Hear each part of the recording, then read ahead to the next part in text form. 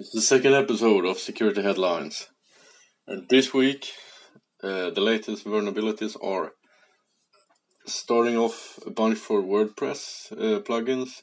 You have two cross-site scripting vulnerabilities for the VP Forms plugin. You have an SQL injection for the StatTrack plugin, a remote file upload for the Pick Uploader plugin, and then you have a cross-site scripting vulnerability for the Contact Form Builder plugin, and then a shell upload vulnerability for the Gravity Forms plugin. Next up, we got two new CVs for the Tor project, for Tor, also known as Troves, Tor's own version of CV.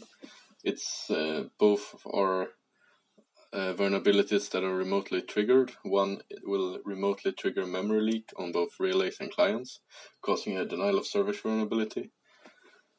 They have all been patched in the latest version of Tor, so please update Tor.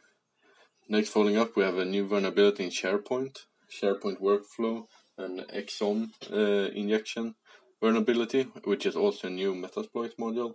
So you get it in Metasploit, which is pretty sweet.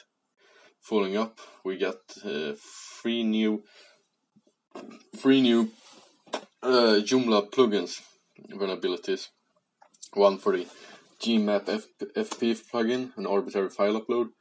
One for the HTTP player SQL injection plugin, and then another one for the Joomla com HTTP player, another SQL injection. So keep your Joomla plugins up to date.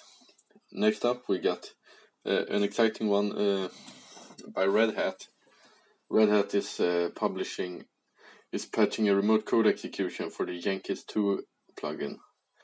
So if you run OpenShift with Red Hat Jenkins Peachpath, it's a remote code execution. Next up, we got two WeChat vulnerabilities. One is a buffer overflow based on too long and malicious nick prefixes, and one is just a crash. Next up, we got a new SCADA vulnerabilities affecting Schneider Electronics IGSS SCADA software, published by the Zero Day Initiative. They showed you nice stuff. Next up, we got the HTTP free vulnerability for the QUIC, the one that Google use, the protocol. Specially formatted HTTP free messages may cause a traffic management